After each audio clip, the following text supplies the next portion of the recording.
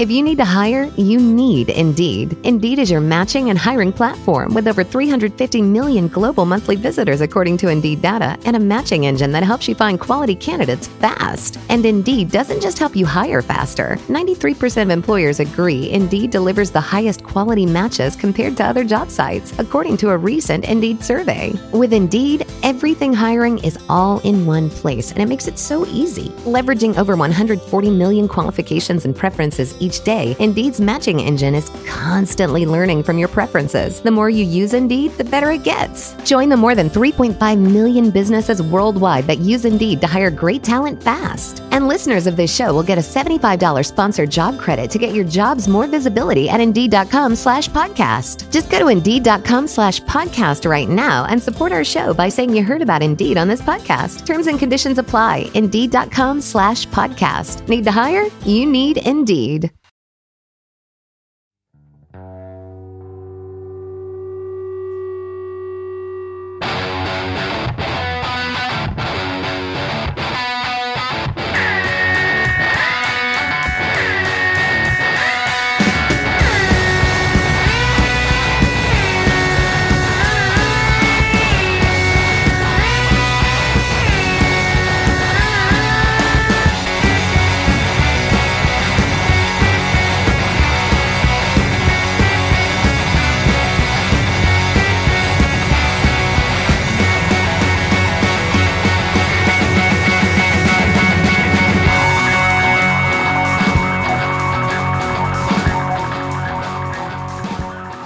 Welcome back, part 2, Side B of probably a 4-parter.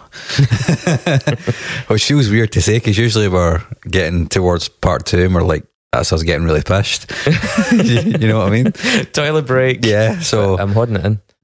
So when we were off, I put a message on social media about my cousin. I want to say thank you to people who donated to that. It was really awesome. He is now home and raised quite a lot of money, way more than I thought was even possible, between family and friends and you guys. So thank you very much for donating to that. It really means a lot. Hard to believe that good things can come of social media.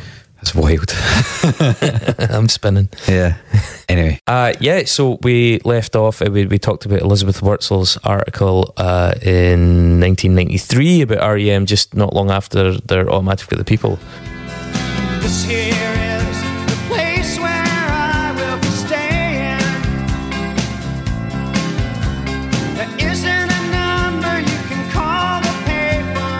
Let it ring along. She was reflecting on her experience of them in the 1980s at college, the fact that they had an appeal across all these different colleges, and then also the fact that they sort of represented that point where alternative culture was really starting to get commercialised. Now, it's far from just R.E.M that were responsible for that, but I think in a lot of people's memories and impressions of the band, that does play a part. There's a sort of slightly lame, they were like the boring part of that alternative lifestyle sort of stuff. But yeah, I mean, I think, as I've said, I think that's a little bit unfair.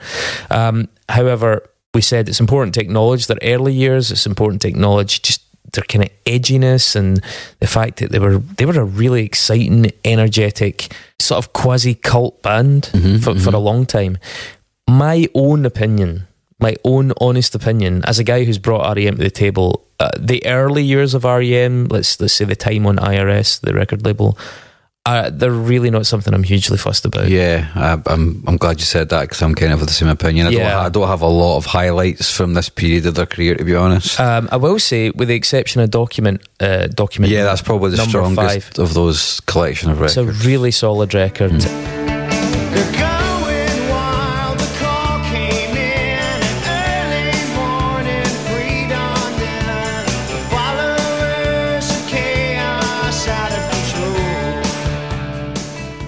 But I feel, other than that, in that period, up until Green, they were averaging 1 or 2 good songs per album. Yes, I agree.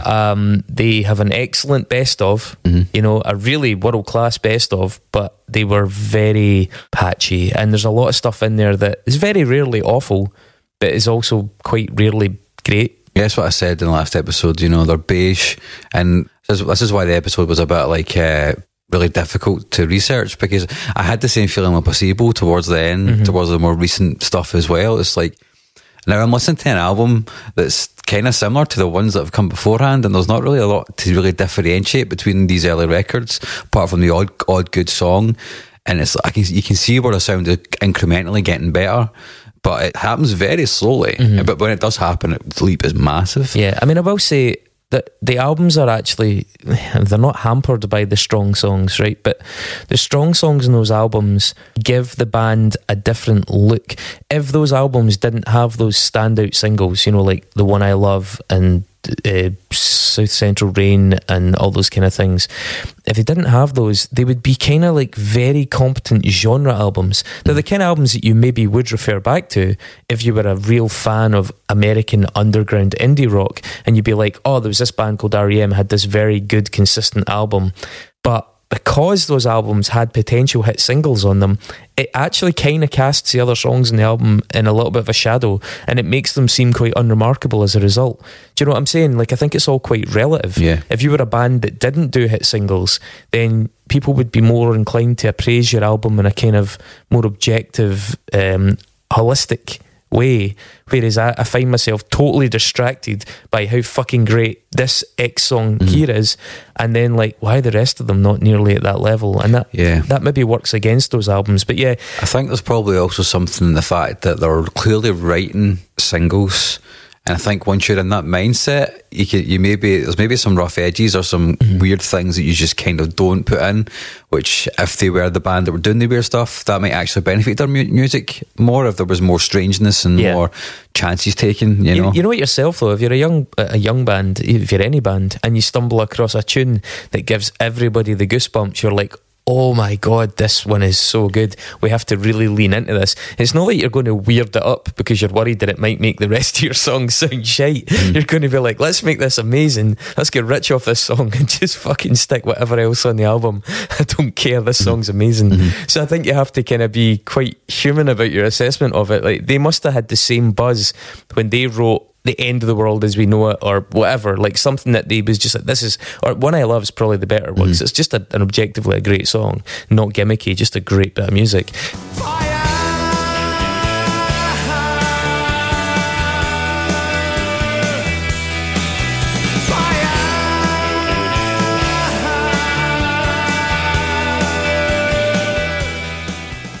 And so I think, yeah, we have to kind of take that on board. Like, they must have been stoked about that as well. But it does mean that some of the rest of it comes a bit of a jangly mulch. Yes. I don't mean that to be as unkind as it is, but that's just how it is. It does have kind of consistent ties to some of the kind of jangly new wave American pop stuff, like Psychedelic Furs, you know, that whole John Hughes era. Pretty Pink.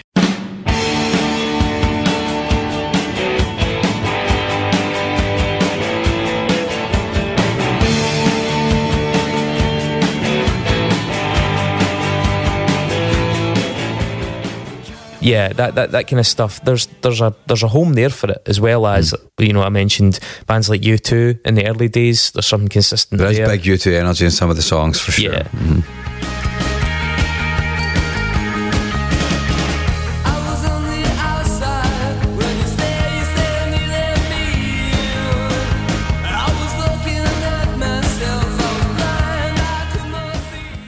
But without the pomposity. Yeah. And then obviously the Smiths. I think we also mentioned R.E.M. with Ferruccio when we were talking about that Petrol Emotion.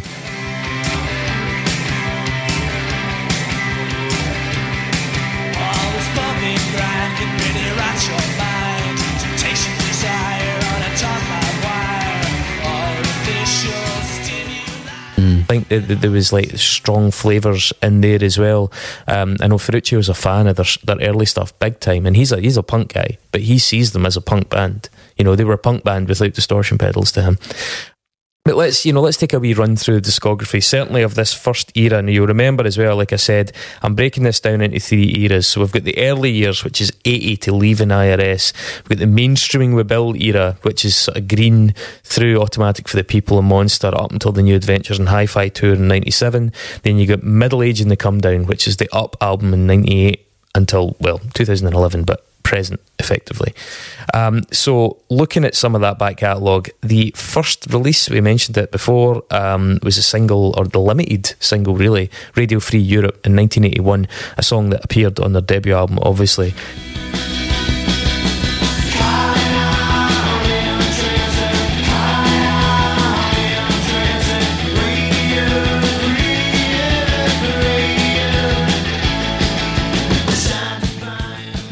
And we said that made the New York Times' top 10 singles of that year, despite being such a small-scale release, which is pretty astonishing, actually. That was followed by Chronic Town. It's an EP on I.R.S. in 1982.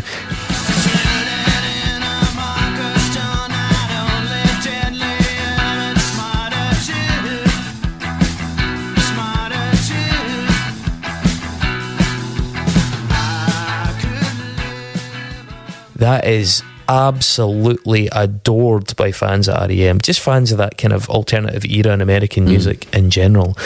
Very good, much rougher, obviously, much rougher in the recording and the delivery and everything, but like just pretty astonishing how a band at such an early stage of their career were already at that point. It shows that they were a wee bit special.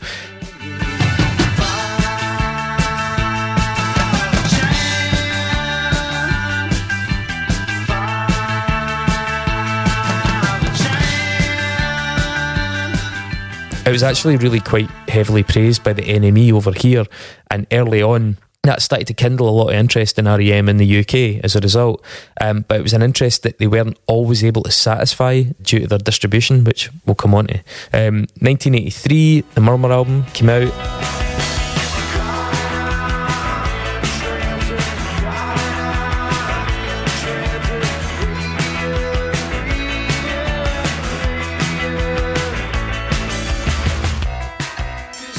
Debut album, an album free of solos or synths, supposedly on purpose because they were trying to avoid dating the music by making it too 80s, by having too many things that were in vogue at the time. It sounds quite 70s as a result, which is strange. Yeah, absolutely. And again, I think that comes from like those Birds, Gene Clark type sounds that are in there, you know?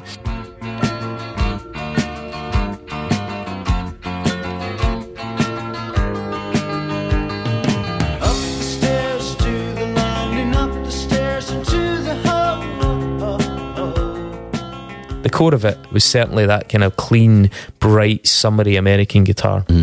Radio Free Europe was the band's first single in 81, and I think it's probably the best tune. It's the best tune. It's the best tune in the record. I mean, the bass has got a really cool post-punky thing going on. Yeah. The chorus is fun. It's got a nice dirty guitar tone. The piano's got a middle eight in. The middle eight's got a piano in it, and it's an interesting song, you know, and it's a good single as well. Absolutely. Other songs in this one that tend to kind of get a nod are Talk About the Passion and Perfect Circle.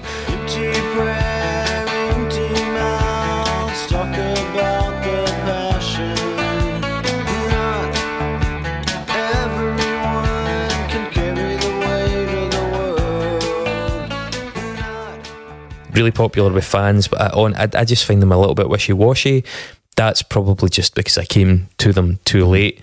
Elizabeth Wurtzel, talking about this era, going back to that essay she did, she says, I just couldn't stand Michael Stipe's lyrics. I don't even mind that he slurs his words so much that they're impossible to understand. Apparently, the Murmur album was jokingly referred to as mumble by people because his delivery was so, you know, shocking at the time. I don't find it that egregious at all. I don't, but then again, maybe we're coloured by the open vowels of grunge. Yeah, maybe. The closed vowels of grunge. Closed vowels of grunge. And the endless metal.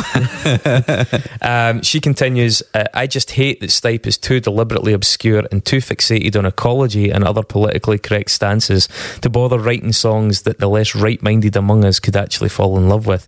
Isn't that fucking interesting that Elizabeth Wurtzel, this like icon of alternative culture back then, was like, Michael Stipe is fucking such a virtue signalling. He's too woke. He's far too woke. Get on with the fucking tunes, Michael. Yeah. They appeared on David Letterman in 1983.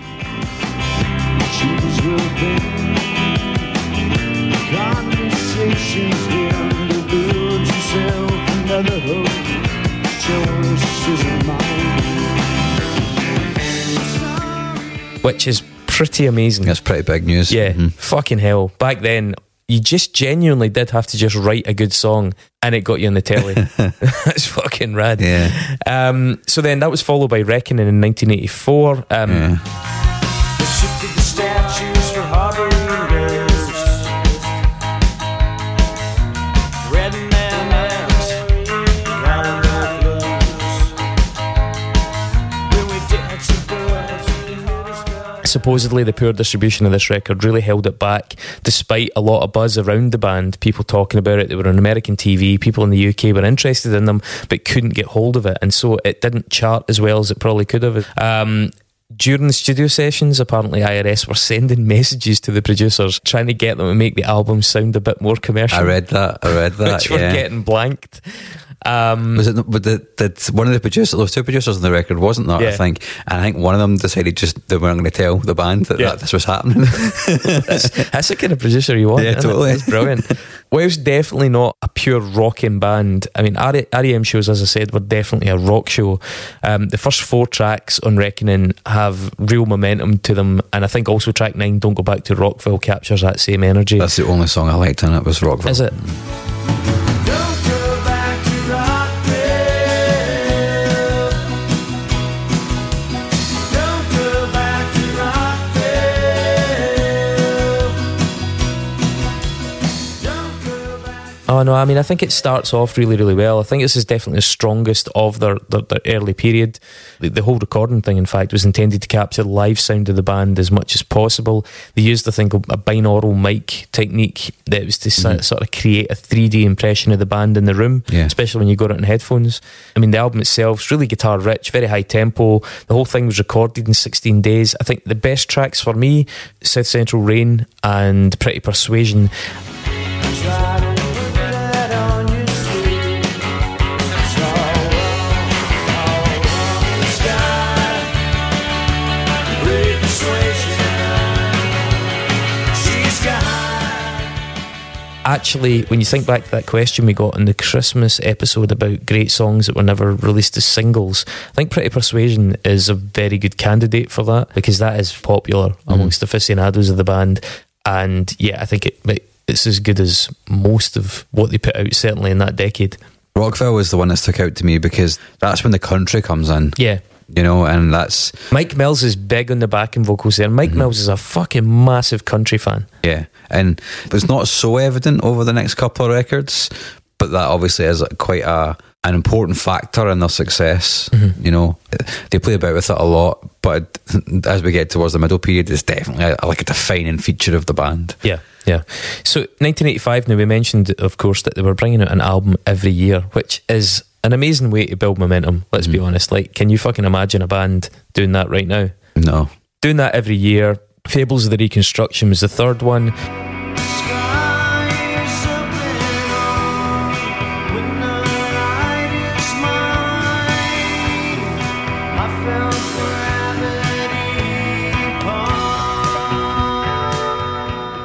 Recorded in England with a producer that had worked with Nick Drake in Fairport conventions, so they were really going for something. He did not enjoy working with them. Did he not? No, he did not. He hated working with them. Too loud? They I seem like just- nice guys. I just don't think he liked them. That's odd, isn't it? Like, R.E.M. seem like a thoroughly fucking gregarious bunch of dudes. Yeah, there you go. There you go. Apparently, Fables of the Reconstruction is something of a concept record, using the tracks to explore characters of the Deep South. I can personally live without this album altogether, bar track 3, Driver 8, Driver 8 is the one I've picked, which as is well. right up there with the best work of that first decade. And the train conductor says, take a break, driver 8, take a break. We've been on this ship too long. And the train. Definitely. A beautiful blend of melancholy, energy and hooks. Driver 8, take a break. We can reach our destination. Still easy. Saw a treehouse on the outskirts of. Have to be honest, we fucked about with this song in my band years and years and years ago when we were first getting started. Really a lot of fun to play. Other tracks in the album, like Green Grow the Rushes, they're fairly archetypal R.E.M, but they're very meh for my tastes at that time. I mean, I think they tick all the boxes.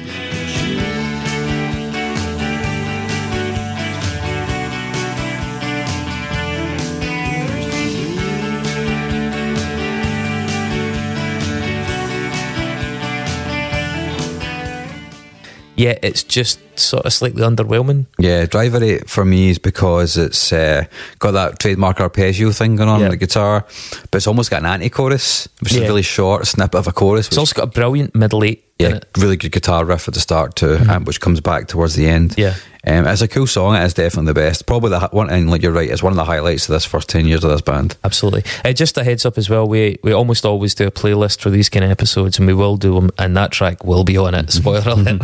I think it's interesting to point out they were touring with the Minutemen in Europe at this point, which kind of highlights again their alternative credentials, their punk credentials. Yeah. Like, they were friends with the punk bands of that era. They were covering their stuff. I mean, there's some covers coming up in the future, like Wire covers and things like that.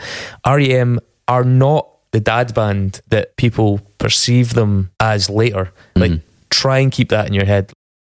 If you need to hire, you need Indeed. Indeed is your matching and hiring platform with over 350 million global monthly visitors according to Indeed data, and a matching engine that helps you find quality candidates fast. And Indeed doesn't just help you hire faster. 93% of employers agree Indeed delivers the highest quality matches compared to other job sites, according to a recent Indeed survey. With Indeed, everything hiring is all in one place, and it makes it so easy. Leveraging over 140 million qualifications and preferences each day, Indeed's matching engine is constantly learning from your preferences. The more you use Indeed, the better it gets. Join the more than 3.5 million businesses worldwide that use Indeed to hire great talent fast. And listeners of this show will get a $75 sponsored job credit to get your jobs more visibility at Indeed.com/podcast. Just go to Indeed.com/podcast right now and support our show by saying you heard about Indeed on this podcast. Terms and conditions apply. Indeed.com/podcast. Need to hire? You need Indeed. 1986, Life's Rich Pageant.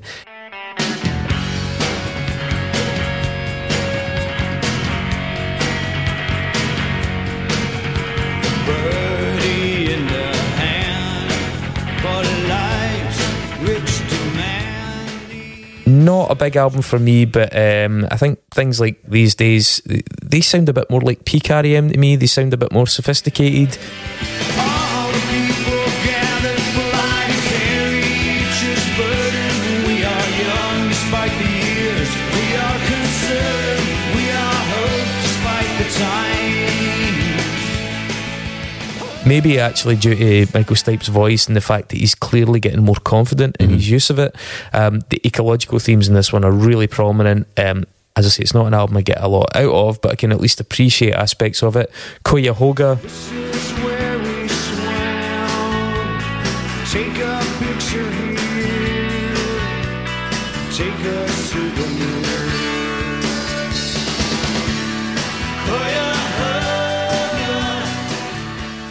Very ecologically minded, something that would fit in a lot of progressive playlists these days. Fall on Me.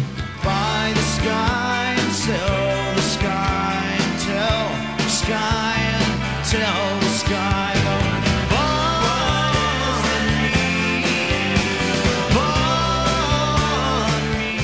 That's a very popular song from this album. That's a good song. It's very Beach Boys-y. Yeah, it is.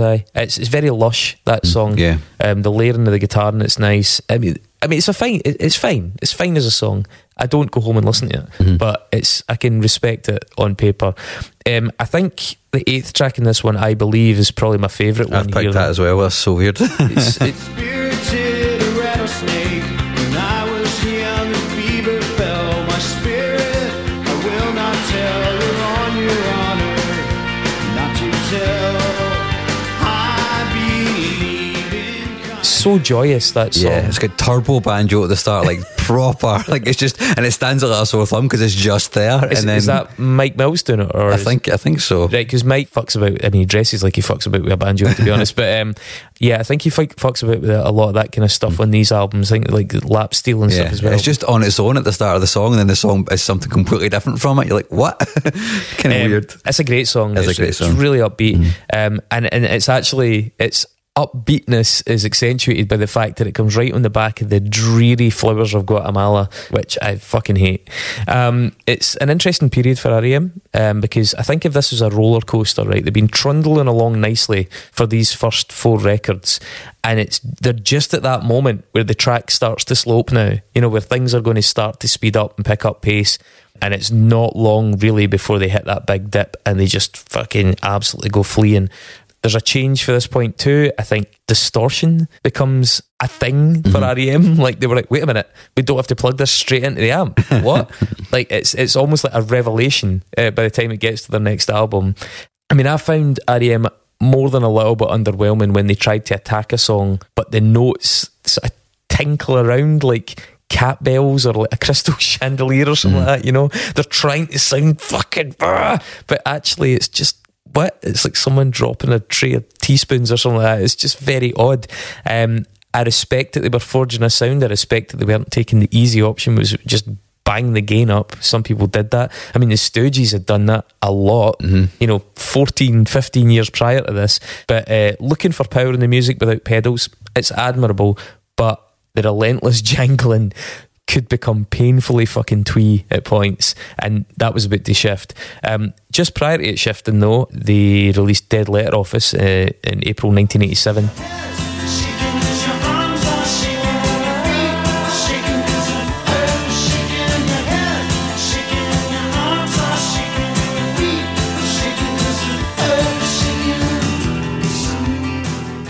They released 2 records in 1987, and the Dead Letter Office was a B-sides collection from their early stuff that came out first. It's quite easy to get hold of, actually. I used to see it a lot. And at this point, also, a guy called Scott Litt came on the scene. Yes. Their producer couldn't make it, and he sort of suggested they try working with this dude, and Scott Litt would go away. He did himself out of business, the other producer, but because Scott Litt went on to become the producer for the next decade. Scott Litt, you may remember from his work with Nirvana on In Utero. He did, was it Pennyroyal Tea, I think he did.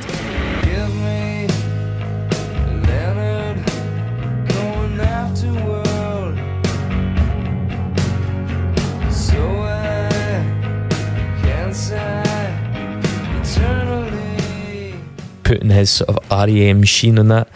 No offence, Scott, my least favourite fucking song on In Utero, but we'll move quickly past that. Document number 5, August 1987. The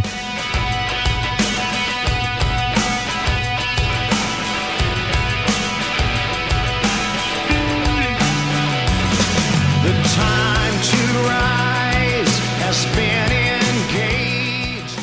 Their first record to break into the US top 10 at number 10. Housed at least 2 huge songs by the band. This is the first R.E.M. album I really connected with.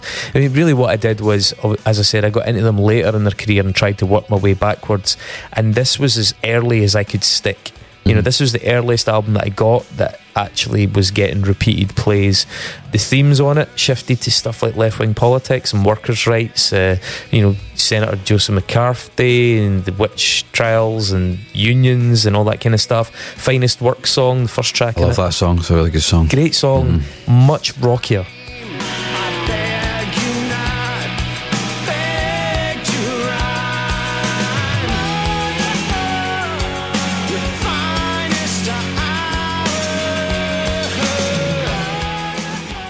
Like right out the gate, much rockier.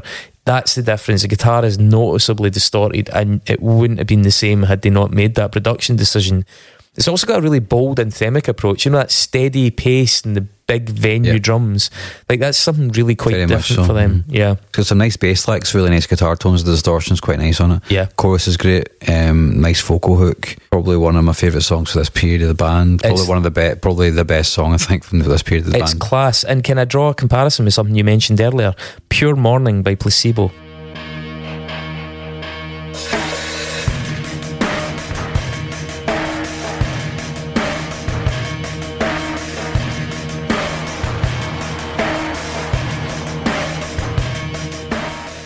Yes. Where you go into like a slow, steady, big song that is designed to be played in a bigger venue and has that lower BPM. Yeah. It really reminds me of that shift in that song. I think you can hear bits of Michael Stipe and Brian Moko. Oh, definitely. They're like, as far as I'm aware, they're pretty friendly. Are they not?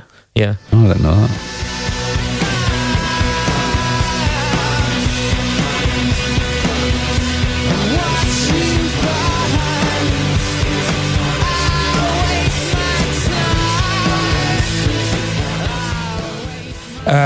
Track 4 on that one as well, Disturbance at the Herrenhaus. I think that tune really demonstrates the smooth, organic development from Murmur to Automatic, because I can hear equal measures of both records, and so both periods in that one tune, and that's quite nice as a kind of a measure of where they are in their career. They're going wild, the call came in early morning, pre-dawn then.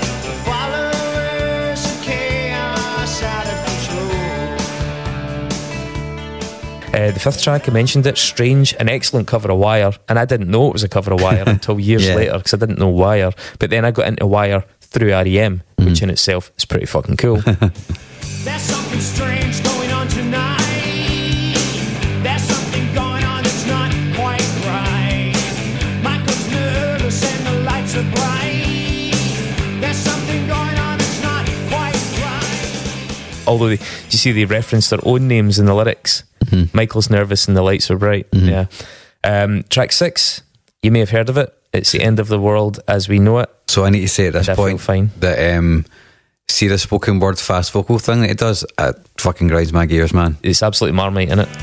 I have a hurricane, listen to yourself, churn world serves its own needs, dummy serve your own needs, beat it up an ox, beat grunt, no strength, the ladder starts to clatter with fear, fight down, high wire in a fire, represented 7 games in a government for hire in a combat site.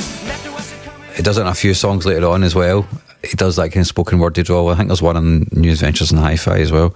He does it in the song Bad Day as well. Yeah, and it's for me, I'm like, nah, it's just not, I don't like that at all. Yeah. Huge song though. It's a huge song. On MTV as well, because of that video of the wee guy kicking around the derelict house. On this track, I can hear things like Violent Femmes, I can hear Bare Naked Ladies and all sorts of American sort of twee indie references. It was, in retrospective, a huge breakthrough moment. It's iconic in their catalogue, and I think, as I was saying, that, you know, on the roller coaster you can see that it's starting to speed up there. And then track 7, One I Love.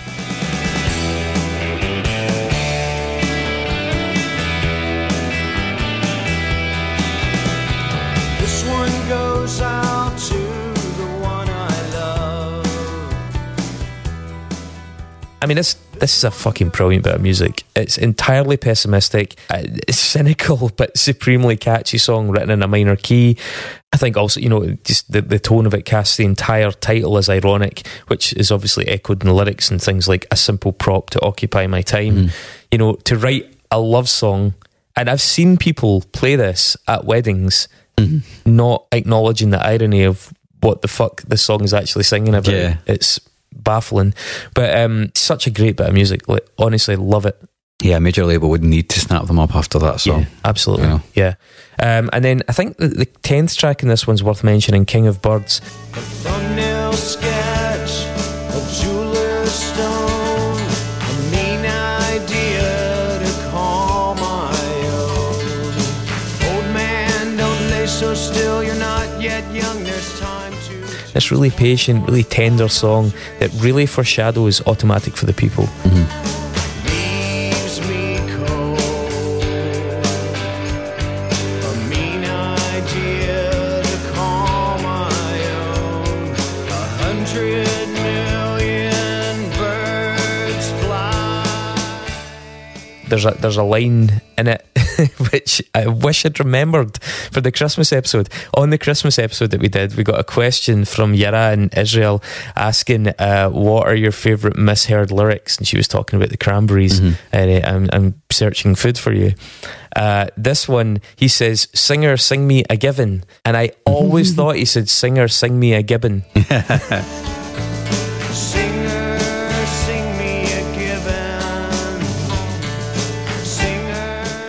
I swear, I heard that for years and years and years till I took the time to actually look up what he was saying. Yeah, that's a good misheard lyric, that. It's a good one. Yeah. I'm really annoyed that I didn't remember it. And actually, I stumbled across a few of them because Michael Stipe does kind of slur his words, or he says them far too fast, like Sidewinder Sleeps Tonight, we mentioned on that show. Sure, I'm not going to wake up. Yeah. Alright, well, in 1989 they released Eponymous, the best of the I.R.S years, and that was the band's last record on I.R.S. It dropped just 1 month before their debut on Warner Green. I did actually wonder, and I didn't have the time to look into this, but I wouldn't imagine Warner would have been too happy about that. like dropping a best of R.E.M. into what I would imagine would be the publicity campaign for their debut on the major label. So that's happened quite a lot though with bands. And Well, it makes sense for the small label because you're totally riding that publicity, but anyway, yeah, maybe it was fine, but I would be surprised. Because you see shit like that happen when, you know, whoever owns the rights to the master recordings will then release a compilation that the band don't agree with. Yeah. You know, that shit happens all the time. Exactly. Yeah. And major labels are surprisingly not known for being the most helpful, kind, generous souls. Yeah. Mm. So I'm not really sure how that went down. Anyway, the main reason the band gave for leaving I.R.S. was just due to the poor distribution in Europe that we mentioned earlier on, which I think not just they felt, but was generally considered to be holding back the success of their records. I.R.S. just couldn't get the record into enough shops, couldn't make it as widely available as it needed to be to cope with the demand, to get reflected in the charts, really, because I think a lot of these albums would have been doing a lot better if people were able to find them. Yeah. You know what it was like here, like before the internet in Scotland, like Dave's talked about it up in Ulness, you just took what was there. That was it. Took whatever the fuck you could find. Yeah, you can see how that kind of notion is supercharged as well when they've had a sort of record with 2 huge singles on it.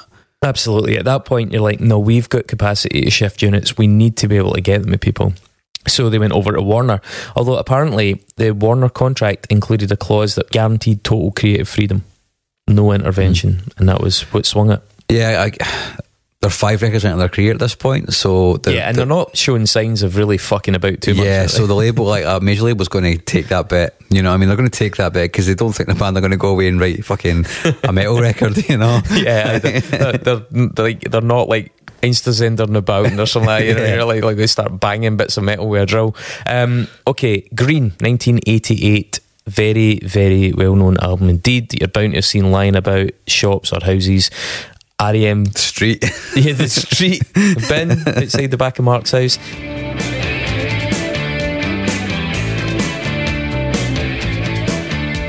Hello, I saw you, I know you, I knew you. I think I can remember your name. R.E.M. become a major label band. They took, as I said, that ecological and political message to big stages. That was another thing that I think convinced them to do this. It's because they did have things to say, and a lot of the songs that we've already covered, Cuyahoga for example, talking about indigenous people, like Rage Against the Machine, that's what they did as well. Yeah, they absolutely smashed the man by making him rich. Yeah. It was really clever, Rich. Way to stick it to them. Lennon would be delighted were he not full of vinegar. Vladimir, not John. He was probably full of vinegar now as well. Yeah, so I mean, and Green is not such a massive departure from their other records. It's a lot of commonalities with that, but it's got 2 very prominent tunes, of which I would say there's only one that I actively love. So Orange Crush, let's talk about that first.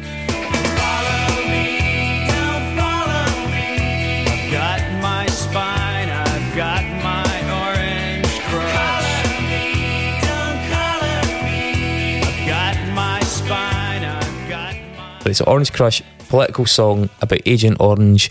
You hear the line in it, "We are the agents of the free." When I was at university, actually, I did like one of my projects was about Agent Orange and the impact of it on the Vietnamese, and the impact of it on the Vietnamese after not just the American forces but the media's attention left. And Rage wrote a song about this as well. Did they? Yeah. But yeah, it's a really fascinating subject. Agent Orange, R.E.M. are trying to draw people's attention to this, because the crime was not just the use of it, but the crime was the fact that we ignored the damage it continued to inflict on subsequent generations of people. And so that's not a light matter to bring to the American public on a major label, you know, and also in a hit song, because Orange Crush is one of their best songs. It's one of their best known songs. It's one of their best songs. Yeah. One of the only R.E.M. songs I actually liked from the singles that I was aware of them having before this podcast. It's got an aggressive edge despite being really quite minimalist.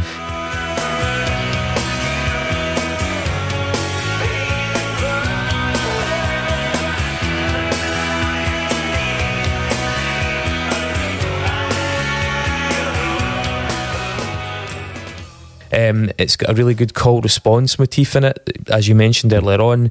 It doesn't really have a typical verse chorus structure. No. It's more just like, it's basically just a repeated chorus and then these kind of melodic segues, and it's got a very strange bridge that has kind of Vietnam samples and helicopters and stuff like that. I mean, the album, other than that, has a lot of very meandering stuff on it.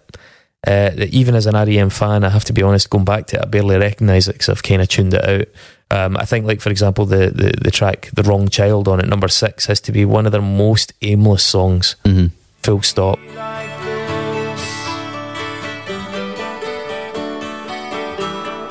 not supposed to be like this, but it's okay. The piano that comes into it during the bridge takes a weak song and makes it actually quite sickly. Like, I think it's really poor judgment because it just becomes schmaltzy and a bit bulky, and it's sort of, I think if I'd been seeing this in real time, I'd have been like, oh no, they're on a major label and they're going to start doing this all the time. Well, the records do get longer from this point onwards as well. That's significantly longer. That's true in some ways. But yeah, I think they did open themselves up to a lot of criticism from the anti-R.E.M. factions, shall we say. But the other big song on that record was obviously Stand, which was very kind of diametrically opposed to Orange Crush in terms of tone. Stand in the place where you live. Now face no. Think about direction, wonder why you have it now. Stand in the place where you were. Now face where. Think about the place where you live. I don't hate Stand. I don't hate it the way there are. I definitely hate a song that we're about to talk about on their next record.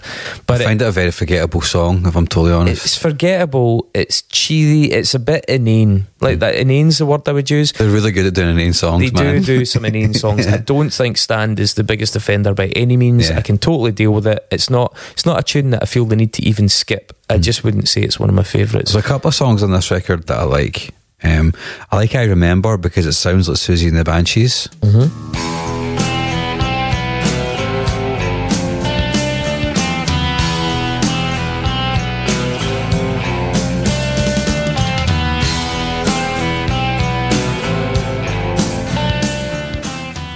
The riff is very Susie and the Banshees. It's really downbeat. It's got some nice vibey guitar swells in the verses.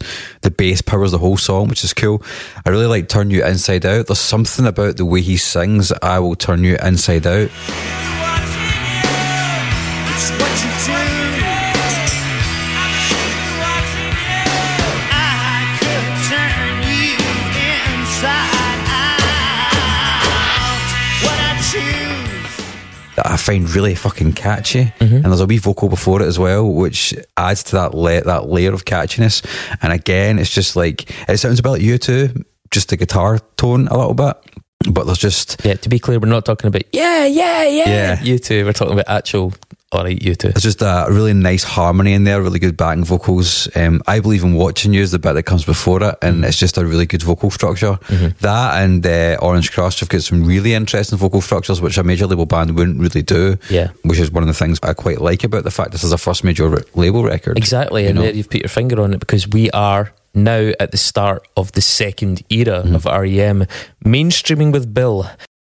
If you need to hire, you need Indeed. Indeed is your matching and hiring platform with over 350 million global monthly visitors according to Indeed data, and a matching engine that helps you find quality candidates fast. And Indeed doesn't just help you hire faster. 93% of employers agree Indeed delivers the highest quality matches compared to other job sites, according to a recent Indeed survey. With Indeed, everything hiring is all in one place, and it makes it so easy. Leveraging over 140 million qualifications and preferences each day, Indeed's matching engine is constantly learning from your preferences. The more you use Indeed, the better it gets. Join the more than 3.5 million businesses worldwide that use Indeed to hire great talent fast. And listeners of this show will get a $75 sponsored job credit to get your jobs more visibility at Indeed.com/podcast. Just go to Indeed.com/podcast right now and support our show by saying you heard about Indeed on this podcast. Terms and conditions apply. Indeed.com/podcast. Need to hire? You need Indeed.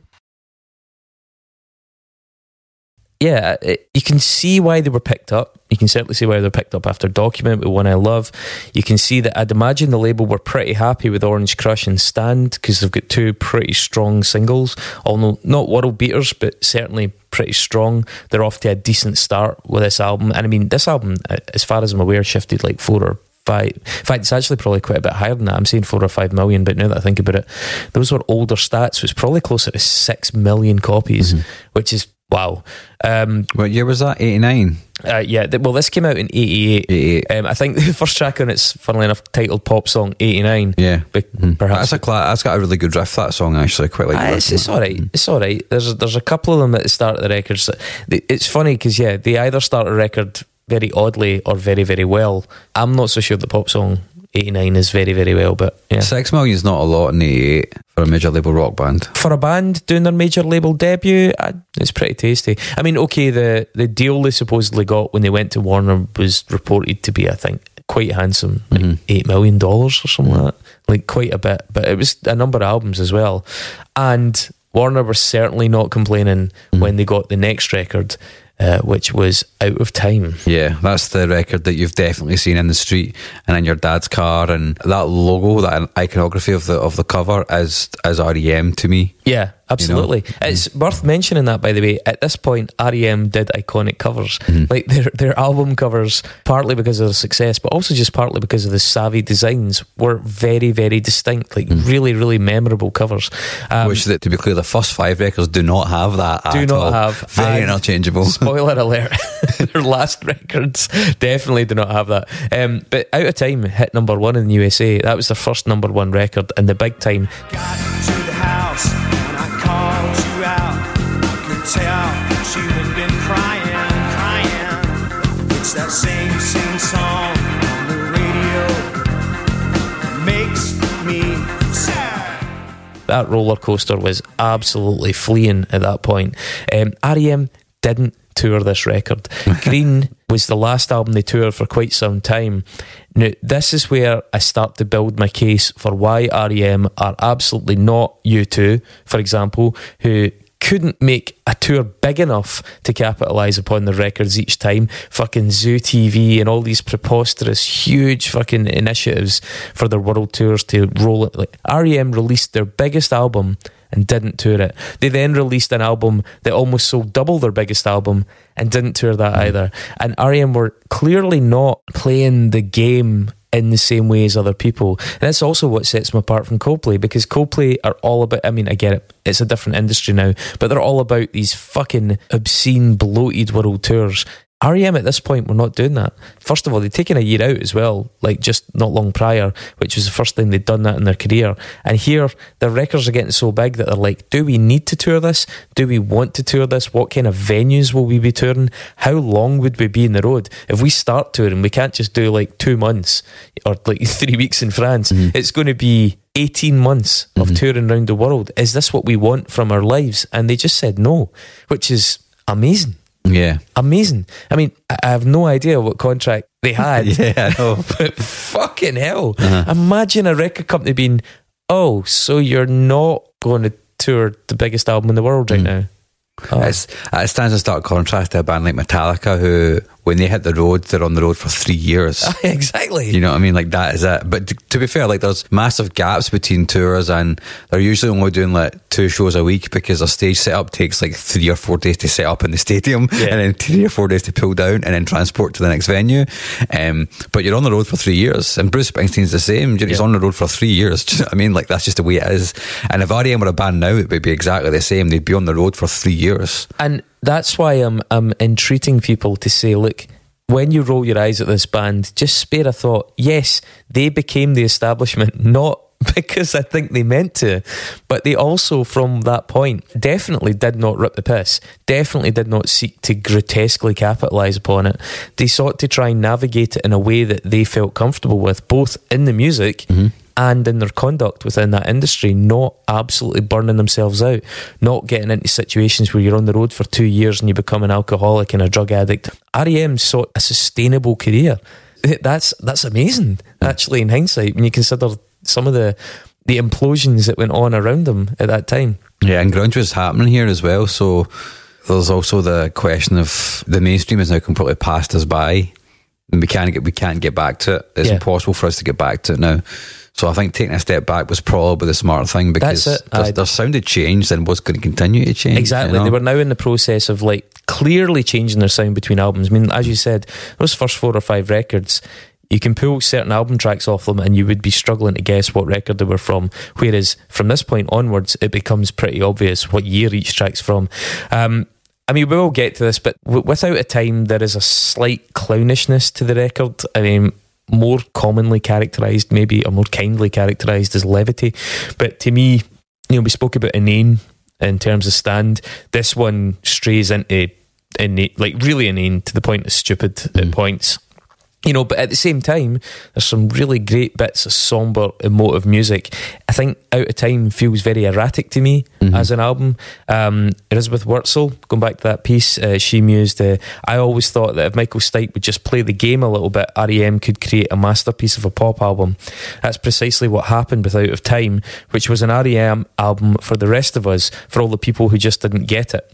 With the exception of the irritating nitrous oxide giddy shiny happy people, Out of Time is an album of love songs, from the groping uncertainty of losing my religion to the loneliness of Half a World Away, to the desperation of Low, to the ecstasy of Me and Honey. For the first time ever, R.E.M. was creating penetrable human songs. This was real people music dealing with real people problems. There are plenty who felt that Stipe's new concern with relationships and his move away from the abstractions was a form of selling out. That's an interesting observation, that his change in lyrical subject caused a bit of a backlash. I feel like he'd already been doing that. He'd already been dabbling. You know, he had, Fables of the Reconstruction was a concept album, lyrically at least. And, you know, he'd moved on to albums that had very strong ecological themes in that. So I'm not sure. The one I love, for fuck's sake. Yeah, I don't think it's necessarily that inconsistent, although I think she's right in observing that. She continues, not long after Out of Time was released, U2's album Achtung Baby came out, marking the first time that band produced an album that had nothing to do with apartheid or civil war in Ireland or world peace or political strife or much of anything other than Bono's girl troubles. That's quite interesting, because she's sort of drawing that parallel. Like when Michael Stipe shifted to personal observations and personal emotional subjects and introspection, Bono did too with that record. In terms of the tracks on it, I mean, talking about inane and bits of stupidity, Radio Song features KRS-One of Boogie Down Productions. Yeah, it's fucking who we've covered on this before. A horrible song. I hate this fucking tune. When I got to the show, I could tell she had been crying. It's that same song. The DJ sucks, makes me. The fucking Kula Shaker organ, the stupid rap, the hype man shouts, the NXS guitar. It doesn't work. The shiny happy strings, the lyrics, it's fucking shit. It's fucking shit. Yeah. Oh God, it's so annoying. I quite like Losing My Religion. Oh, I mean, they follow it with a 1.2 billion streaming mega hit that is irrefutably a fabulous piece of indie pop. It's bigger than you are not me. The links that I will go to, the distance in. That is just a great fucking song. I mean, it's been played to death, but it still almost manages to hold up to it. It's that good. It's a pop masterpiece. It really is. It ebbs and flows so well.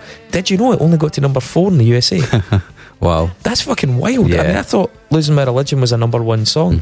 I mean, like all the best R.E.M. singles, i.e. Not Shiny Happy People, it's built around that kind of resounding melancholy thing as well. I thought that I heard you laughing. I thought that I heard you sing. I think I thought I saw you try. Almost none of their best songs are in a major key.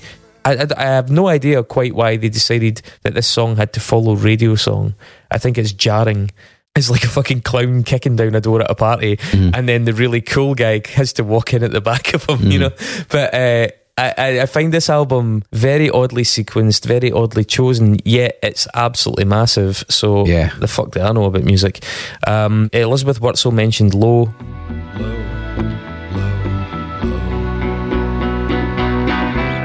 I skipped the part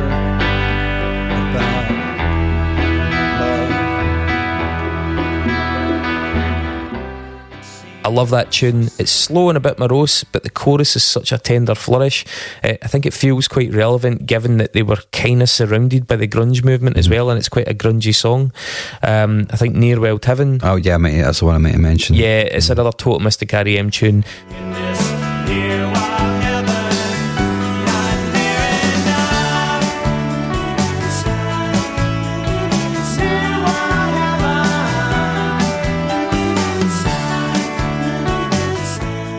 Really encapsulates a lot of the early sound. I mean, the doubled vocal, the buoyancy. Still Beach Boysy as well. It is. The chorus is pure cute and cheerful and Beach Boysy without being inane. That's the thing. We have to mention Shiny Happy People because we've got an obligation, but must we?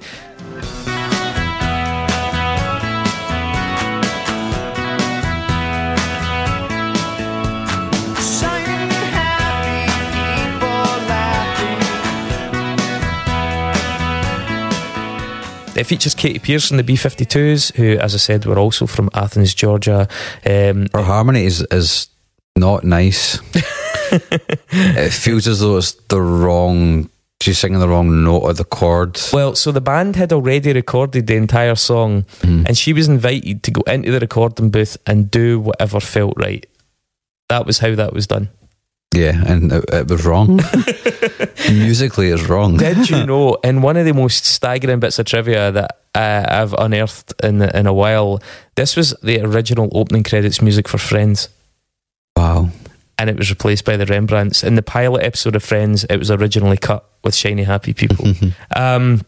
Do you know that when Michael Stipe made an appearance on Space Ghost Coast to Coast in 1995? Shut up, Michael Stipe. he said that he hated this song.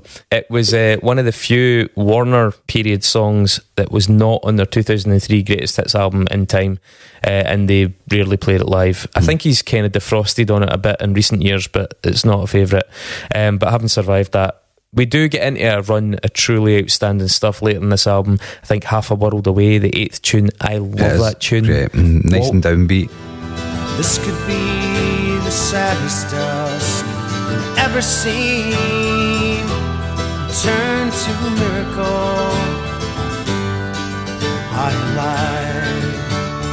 My mind is racing. Yeah, waltz time though, they are so good at waltz time. The mandolin, the organs, it's not got a lot of percussion in it. I absolutely love the lyrics in it. It feels like a very dizzying song.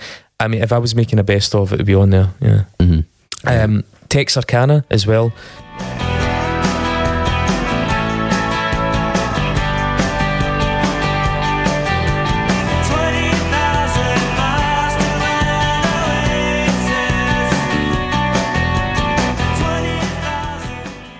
Number 9, just a very solid, propulsive indie rock tune. It's got some of that distortion-free punk energy of the early years again. I think, as I mentioned, if this was on an album that didn't have mega hits to overshadow it, it would have had more of a starring role. I think it's quite a strong tune in that sense. And it actually reminds me a lot of some of the early Britpop stuff, maybe like Shed 7, bands like that, including the string flourishes that are in it, because you know how a lot of those indie bands in Britain started using those little bursts of strings. The Manics did that quite a bit as well. And I really, the two that I want to make mention of in a bit of detail, Country Feedback is incredible.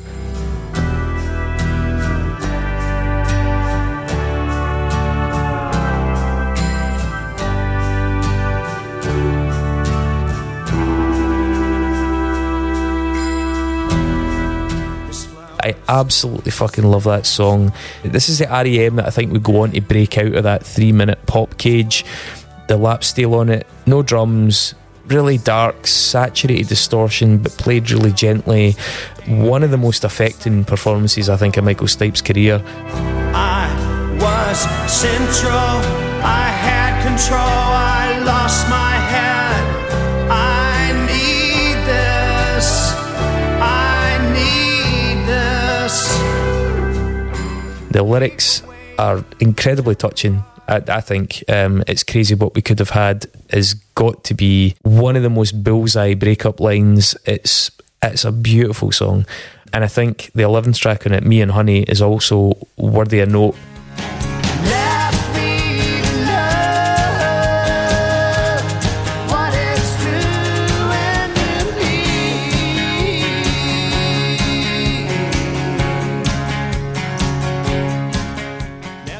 just because of how much a precursor it sounds to New Adventures in Hi-Fi. Actually, there's a really trundle and Midwest openness to it, including a gear shift of a chorus that feels at home in their later recordings.